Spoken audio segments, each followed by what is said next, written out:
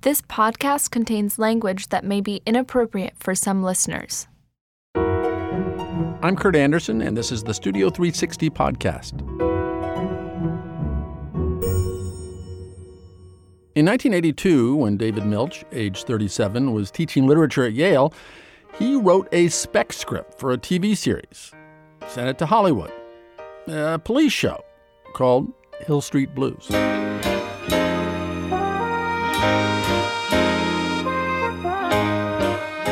It sold right away, and Milch promptly abandoned academia for show business. He went on to create NYPD Blue and one of my favorite shows ever, Deadwood on HBO. He had me at the setting. Some of my earliest memories are from summer vacations in the Black Hills in South Dakota and hanging out in the real-life town of Deadwood. The TV series is set in the 1870s during the gold rush that centered on Deadwood and conjured that violent, bawdy, anarchic place with what I take to be deep truthfulness. Away from your second's view, the captain's pistol is trained at your head. Do you believe yourself enough and adept, Mr. Swearingen, to overcome your disadvantage, or will you walk with us inside? The show was abruptly canceled in 2006 after its third season. Milch developed a couple of short-lived shows for HBO, John from Cincinnati and Luck, and co-wrote an episode of True Detective. Deadwood is his masterwork, which finally, 13 years later, has an ending. The 2-hour Deadwood, the movie, just premiered on HBO. Oh, Jesus, just shoot me, Doc. Name the day of the week, Al. What the fuck difference does a day make? I'd have you but say the name. Tuesday, then, you half-a-scarecrow-looking cocksucker. Friday it is. Oh. Mistaking Friday for Tuesday will secure my burial plot. It was a dark, bittersweet finale for a dark, bittersweet series. The most compelling character in the show, Ian McShane's Al Swearingen, is dying. Milch himself has Alzheimer's, and for a recent New Yorker story, talked very openly about coping with dementia while making the last Deadwood film. I wanted to commemorate Deadwood the movie by revisiting a delightful conversation I had with Milch. It was back in 2006, just as the third and final season of the show was beginning. David Milch, welcome to Studio 360. Thank you. Pleasure to be here. So you began your professional life as an academic, a very respectable academic at a very respectable place and teaching English. Was switching to screenwriting in your 30s as easy as my introduction made it sound?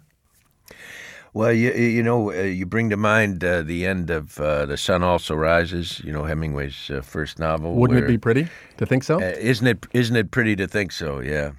I wasn't very respectable, and I wasn't very respected, and I wasn't making any money, and so I was looking for work.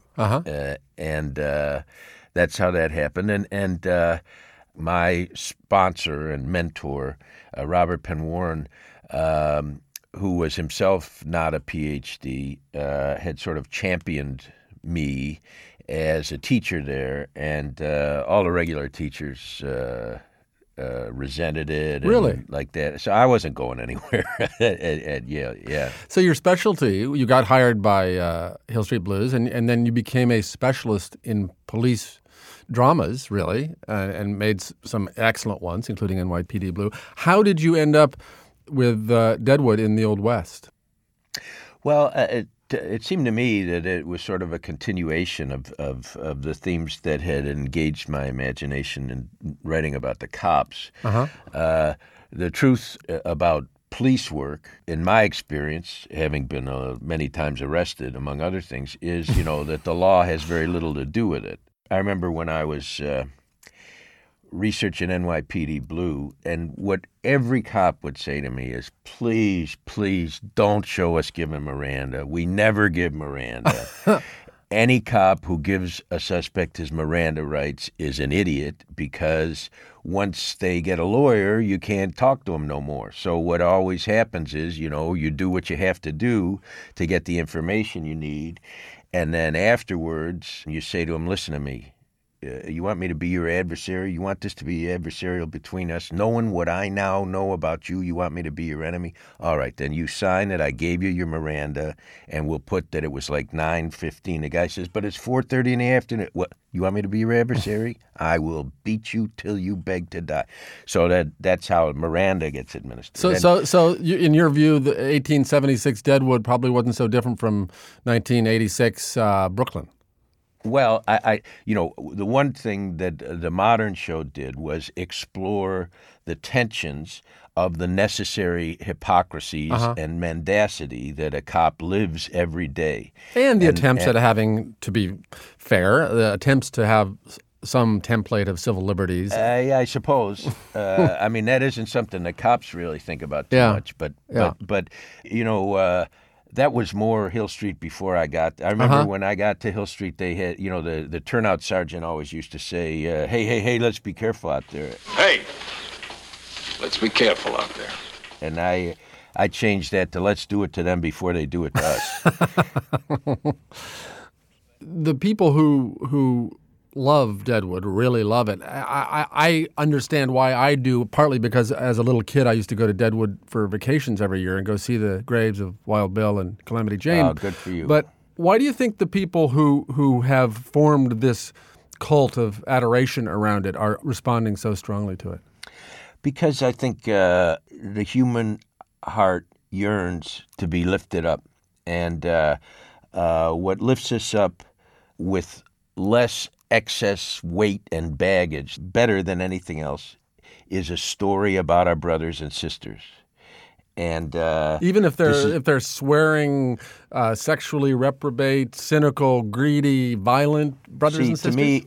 To me, those distinctions are all the excess weight. The truth is, I've never heard of a crime I couldn't commit, and I've never heard of a sexual aberration that the gymnastics of which I couldn't work out given, say, 6 or 7 minutes. So I don't think that and Deadwood was the perfect venue for the story because it was deep into the Industrial Revolution, and yet it was the reenactment of original sin. And reenactment of the untamed frontier of America, which at that point was the original over. Sin. Yeah, the original sin is the taking of that something from someone else. And by portraying someone that the audience took to be a villain and who had every sort of character defect, profanity, he was a pimp, and so on, to show him as what Henry James called that obstinate finality, a human being. We'll have more of my interview with David Milch in a minute. And I'd like to remind you to follow us on Twitter, @Studio360Show. And now, back to my conversation with David Milch. Much has been said and written about the language, which, for those who haven't heard it more than the clips we've played, extraordinary mix of this antique, florid 19th century declamations interwoven with filthy, nonstop profanity. Do you care one way or the other about how historically accurate the language or anything else that you've depicted here is? Well, I try to be responsible in the sense that, I did a lot of research and there's something called the Memory Project of the U.S. Congress and they recorded people who had been alive during that time as they were dying off in the 30s. It was part of the WPA or whatever the hell it was. Anyway, everyone without exception said that in the mining camps, the language was of an unrelieved coarseness and obscenity. Now, the specific words weren't documented, but then for secondary materials, I looked in particular at Mencken's wonderful book, The American Language, in which he explored specifically what it was that, as people moved west, prompted them to regress to the use of profanity and obscenity. And it had to do with an effort to express immediately,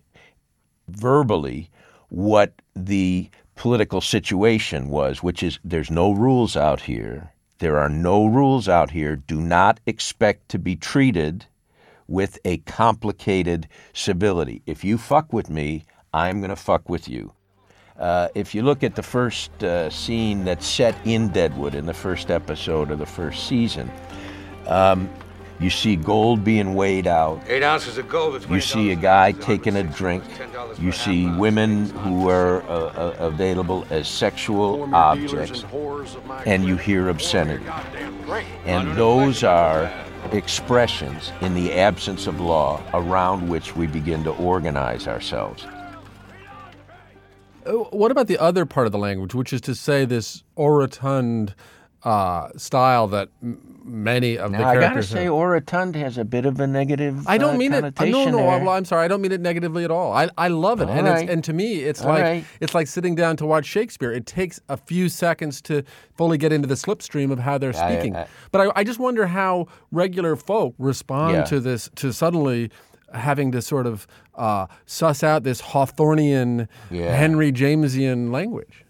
Well, I've already professed my great admiration for Mencken, but I part ways with him about this thing about, no one ever went broke underestimating the intelligence of the American public. I believe that people are capable, so long as they are able to recognize the fundamental humanity of the character and the situation, I believe that people are hospitable to all forms of expression.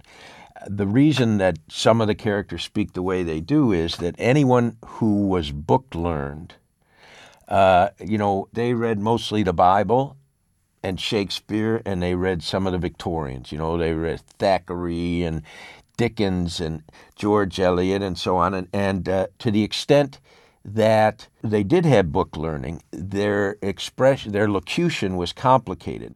Al Swearingen, who's the character who is the proprietor of the Gem Saloon and brothel, played by Ian McShane, is really the breakout hero protagonist of the show. Before I ask you about him, let's hear a clip. Whiskey. Beer. I'm concerned he might be taking this provocation. Me serving his whiskey before you getting your beer, or the very reversal of that. Just bring my whiskey. Fucking beer. And these others, they friends of yours that coming on your heels? You friends of these boys, fellas? Should I be taking your orders all together? And was yours the fucking beer? Mine was the fucking whiskey. Right then. Right you fucking are.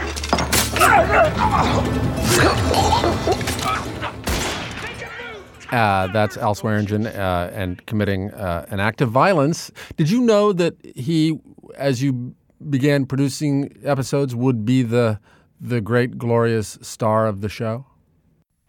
Well, I guess Milton kind of figured that Lucifer was going to get the best lines, and simply because there's just more scope in that character, and it's harder, but much more gratifying ultimately to learn to love a character like that. And people like to go on journeys, and that's the best kind of journey to go on.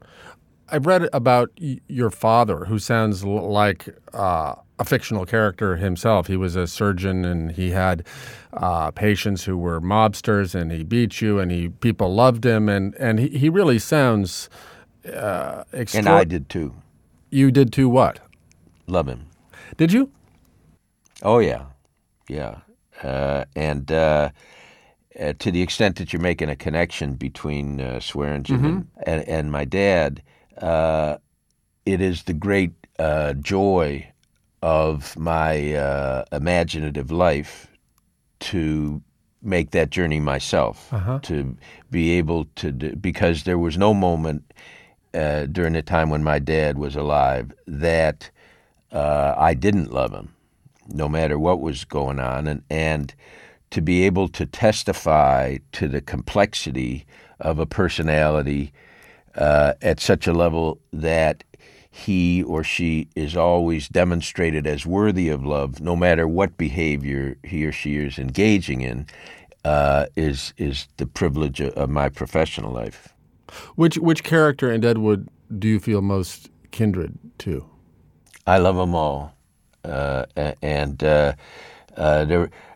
was thinking about this the other day, that there isn't an incidental character in Deadwood.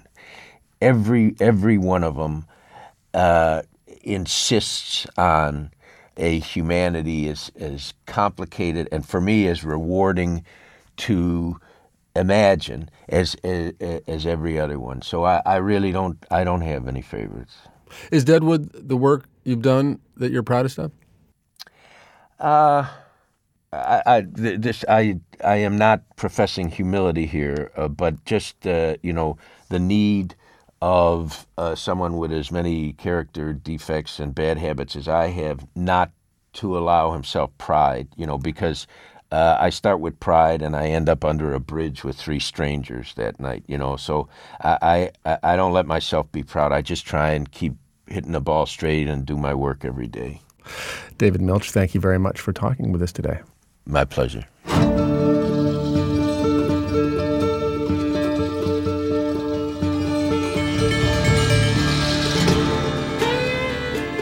You can watch David Milch's Deadwood, the movie, as well as all 36 episodes of the series on HBO Go. And one last thing before we go. If you like listening to this podcast as much as we like making it, let other people know by rating us on iTunes. Not so much to flatter us. It actually helps other listeners discover Studio 360. Thanks for listening, and you can subscribe to Studio 360 wherever you get podcasts.